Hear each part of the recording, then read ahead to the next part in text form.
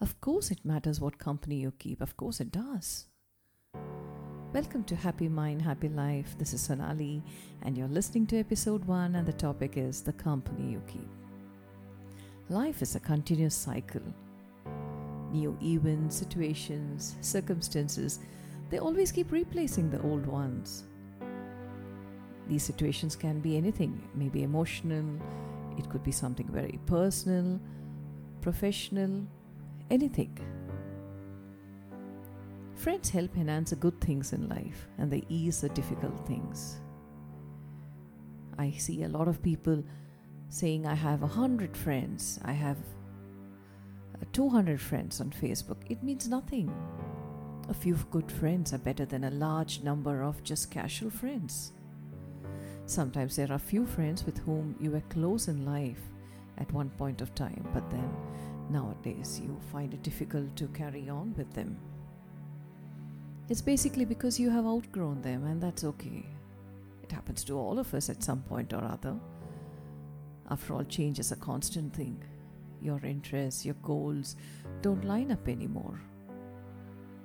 When suddenly being the same age, being in the same class, school, club, it's not enough to sustain the connection with that person because your interests have changed from them.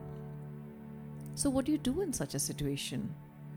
You like them for old time's sake, but can't continue anymore because they have changed or your interests have changed. There is not enough common ground to sustain the friendship anymore. You don't need to be mean to them and say, I don't need you, I don't need this friendship.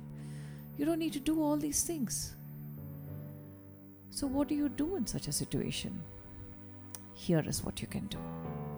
Just start making an effort and make new friends.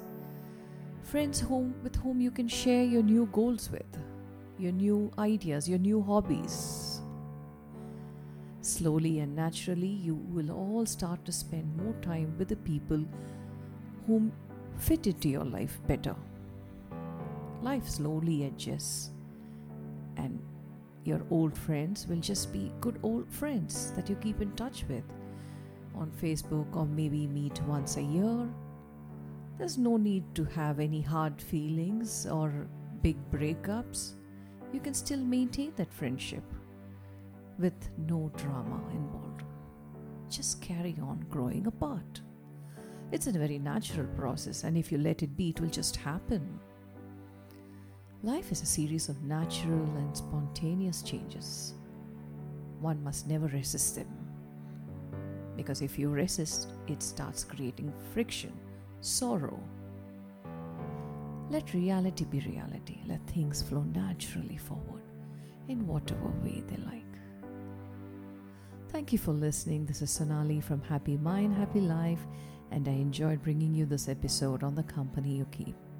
Please follow me more for such interesting topics on life, friendship, and happiness. I love to share my experiences and learnings in life with you. Have a great weekend. See you later. Bye.